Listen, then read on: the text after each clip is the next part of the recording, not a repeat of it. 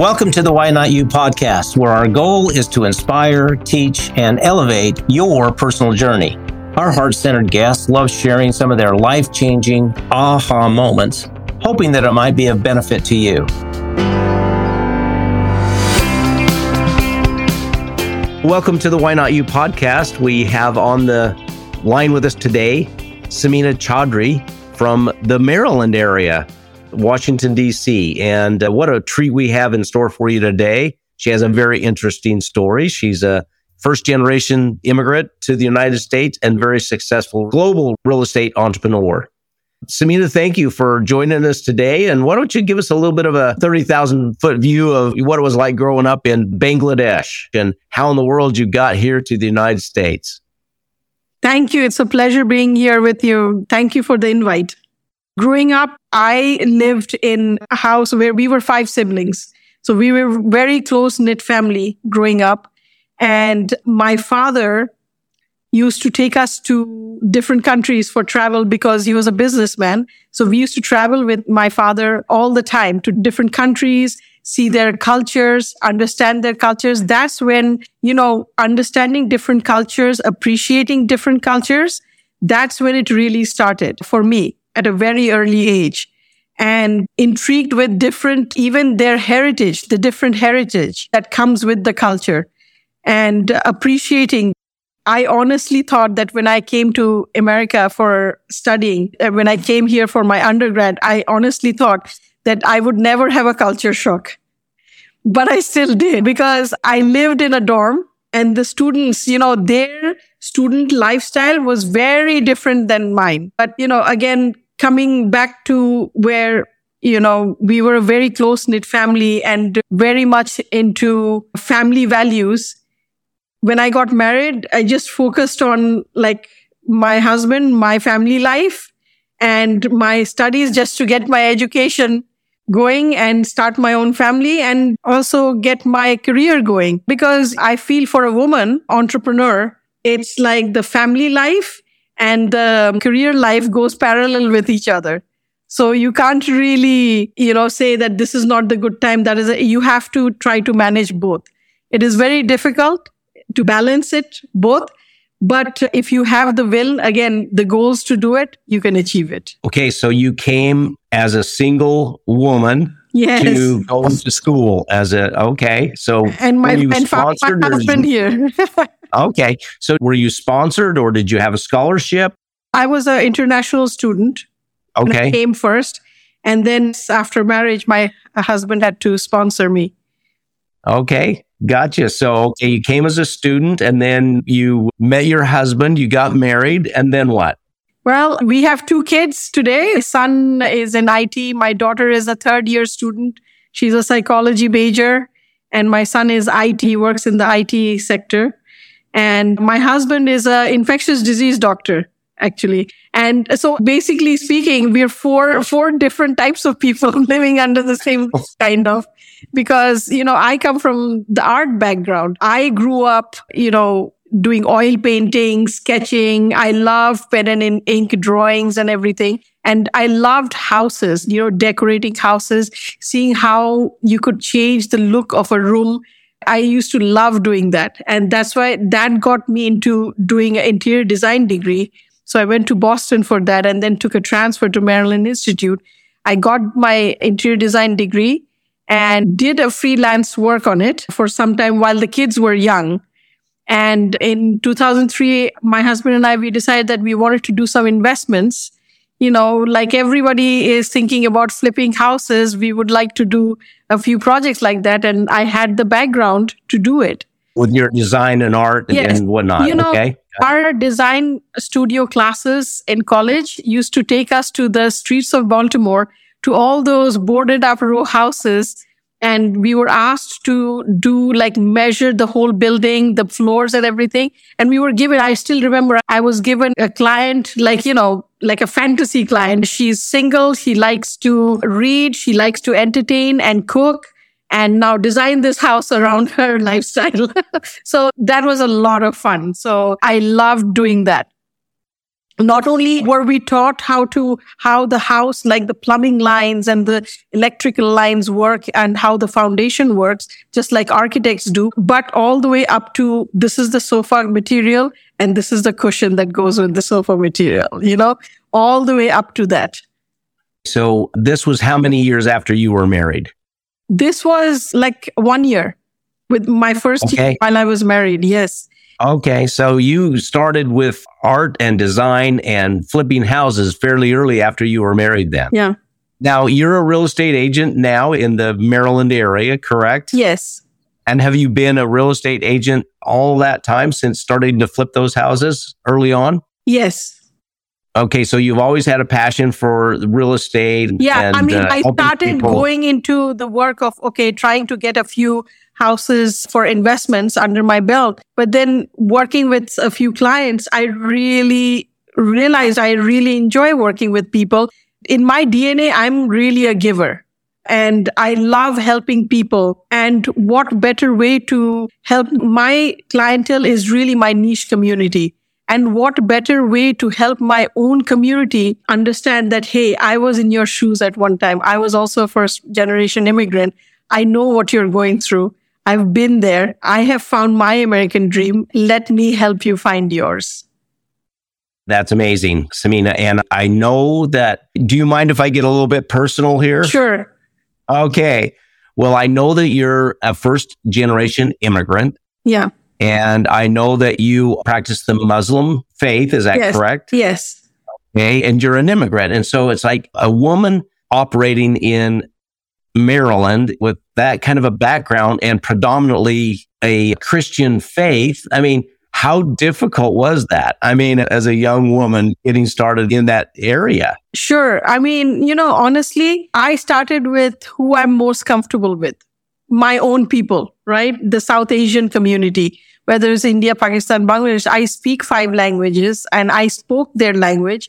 And I was able to tell them that let me help you see a house from your perspective that you need to see, that I will take your culture and your heritage and I will show you how it fits into today's American homes. Okay. So you were trying to bridge a number of different gaps. Yes, because I saw the need when I was looking for my first house, honestly. I felt that need. And I felt that even agents today, I'll be honest with you, I see agents today, some agents, they don't take the time to educate their buyers. If you are a buyer, I'm helping. I need to educate you first on the process and why, step 1 should be like you get your qualified done with the loan. Why step 1 and not looking for houses first? Educating them on that process. I feel agents don't do that nowadays. And my husband and I, we both teach because of that, because we teach the agent. I teach agents. My husband teaches residents because we want to keep up with, number 1, the technology so that we can tell them about today's technology and, also helping them understand how this process works with educating your buyers. I'm not here to make the decision for them. I'm here to educate them enough so that they can make a sound decision for themselves. Well, I mean, you're a teacher and you love people. I mean, that's very obvious. And I think that's a very critical point in helping people and serving people. Yeah, when you're in the service industry. In anything, whether it's a resident doctor or whether it's real estate or XYZ widgets. I mean, you just have to love people and you have to love to serve and give. Right. And I bring in the Asian service culture, which Americans are yet to experience in most cases.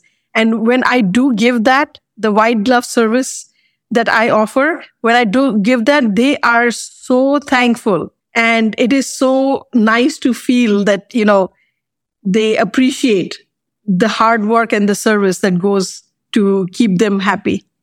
Well, Samina, I have done a lot of business in Asia, for 20 some odd years. I understand the white glove treatment and whatnot that is somewhat endemic with the culture over there. The hospitality, basically. Yep, exactly. So explain a little bit about what that means to you and how you use that as kind of your secret sauce to build your business. So when it comes to listing a house, when I go meet a seller, I first understand the seller's needs. We talk about the pricing and everything, what to list it for. Then the next step happens is as soon as I'm out, my stager calls them. My stager goes and meets with them, and every part of the house, room by room, my stager goes and gives a whole new report on what to do in each part of the room. Now, keep in mind, it could be to a point where they might need to paint the room. I have Raihan, who is my chief concierge service person. He has access to all the contractors. I don't want me or my clients calling these contractors and saying, hey, why did you charge so much? Or when are you starting? When are you finishing? Why didn't you show up? That is his job. He needs to do all that for my clients and make sure that the work is done on time so that we are ready to list. While they are doing that, they need to declutter the house. Immediately after the staging process, I send moving boxes to my clients. They fill in those moving boxes. The boxes have my name, my logo on it. Because you know why? Because that box is going to go to their new place with them, and they will remember this was the agent that helped us move. And as soon as that happens, my photographer, my professional photographer goes, and then also go with my videographer. I do a property tour. I put it on my YouTube channel. I boost it to Facebook, which most realtors don't do that nowadays. But, you got to put in the work. You got to put in the hard work. You got to show them in every step of the process that you're working on making sure it's a streamlined process and you're taking all the burdens off their shoulder because I'm the professional here. Right. And that is the reason for your fee really is to be that professional and give that white glove service. And listening to their needs. I did a recent TED Talk and the topic was the 3 principles of communication. And I'll just briefly go over the 3 principles, what I talked about. Yes, please do. The first was differences in culture don't have to divide us. They can unite us. We can raise our curiosity to learn from one another rather than judging one another and bridging that gap. And every culture has the good and the bad. But we should focus on the good and not so much on the bad. And I always tell my children, take the best of both culture and make it your own. Yeah, one of my mentors says, eat the meat and throw away the bones. That's the kind of the same thing as just, take what's really good and don't, discard the rest. Exactly what you were saying. Right. The second one is reading line by line and reading between the lines. You get better understanding. And the third one is what people say is not always what people mean. Basically, they try to focus on something that they're trying to tell me, but they always hold back on some other things that are important to them. And I need to know both. I'll give you an example. I had a client moving from LA to Baltimore. And, what happened was she said that she wanted to live in the city. And then she told me that she wanted a nice, quiet place to come back in weekends. Didn't sound like the city. But I understood her needs. And I showed her houses both in the city and outside the city. And of course, she picked outside the city. Right. Yeah. I think that's a really good example of wanting the best of both worlds. Well, something's got to give, right? Yeah. And her reason was that she wanted the commute to be less. It was 20 minutes with city traffic, and it's 25 minutes from where she is now. So it didn't really make much difference. Well, Samina, tell us a little bit about the struggles that you've had and what you've gleaned from those experiences now looking back. I struggled with understanding the market first. I needed a good mentor. I feel in our industry, more agents need good mentors to guide them. And I'm thankful I have 2 life coaches who guided me. And I am now with a mindset where I think that if I stop learning, I stop growing. And I learn daily, and I'm always out there with a curious mind that what is it? What is different now? What are the new techniques now? What can I do more to refine my services for my clients, make myself a better agent, better negotiator, or better overall service giver? I try to educate myself constantly with that. My first 2 years, I did struggle. I did not get what I was looking for. But my first coach was Brian Buffini. He's one of the top real estate coaches in the country. And currently, I am being coached by Ryan Serhant. He's the star of the show $1 Million Listing New York. So happy and humbled to be a student of his. Yeah, that's great.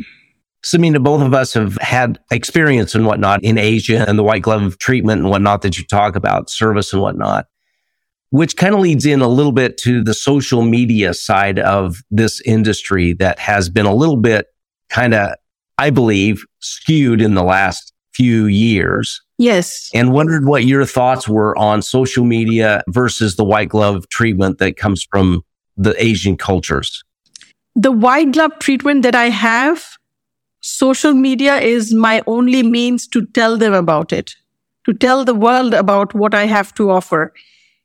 If it was me in 2020, I never did any videos. I never had too much emphasis on Facebook, TikTok, YouTube, or Instagram. But today, thanks to Ryan Serhant for, expanding my horizon to that new world of social media. I really want to thank him for it. He pushed me, and I used to watch him over and over, each video, over how he talks, how he delivers his message to the audience. And I used to tell him, how do you do this so effortlessly, Ryan? He's like, what happens? Why is it difficult for you, Samina? And my struggle was, I said, Ryan, when I face the camera, I feel like millions of people are watching me and they're judging me. He's like, okay, I'll give you a tip. Who's that one best friend you have at work that you can talk to about houses when you're showing houses? I'm like, it's Jerry. He's like, okay, the camera is Jerry. Talk to the camera like she's Jerry. And that really resonated with me. I evolved from there. And today my videographer is like, 1 or 2 takes. And he's like, you got this, Samina. Oh, that was so awesome. You come up with new ideas every time. Because I want to do something different so that people don't expect that I'll start the same way, I'll end the same way. I try to do something different every time. Oh, that's awesome. So you do use social media, and it is an important role in your business and in the real estate business, but it's not the only thing. I think it's, I think people have got a little bit of well, in my opinion, I think they've got a little bit of let me tell you how great I am. Let me tell you all the things that I do versus actually doing it. And that just does not resonate with people. Yes. What you ate for breakfast really isn't that important to selling a house. Right. And that's why, my videos, I try to keep it like a variety. It's not just a house tour. I do videos where I'm giving house buying tips, house selling tips that people need to know and understand. The education part, which we were talking about, Glade, that, these things, the buyers, today's avid buyer, they do most of their homework online, and how to get into their mind, how to get into their brain and say that, hey, Samina is the person whose video we need to watch to understand those tips and tricks. And so I do the short tips video on the buying process or the selling process.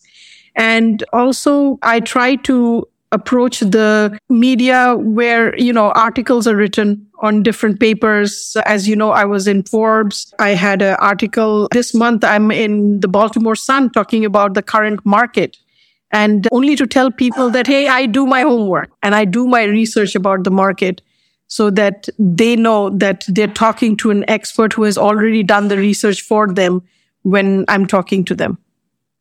Well, preparation is such a huge part of this industry, and it is in anything, in life in general. I did an interview with a coach that was an NBA coach, and he talked about Kevin Garnett being a avid preparer. He loved preparation. He said preparation was the separator between those that do and those that do not.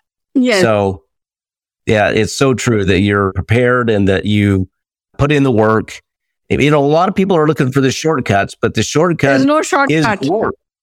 There are no shortcuts. The shortcut is the work, is the preparation, doing all those kinds of things. If you read the biographies of every top CEO or top businessman in the world, you read their biography or you see their life story, there's no shortcut.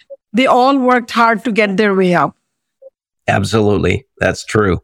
Well, it's been a pleasure talking to you. And I really want to talk one more second about this whole immigrant type of a thing. Yes. We are, those of us that were born and raised here in the United States, we are absolutely, in my opinion, we're spoiled.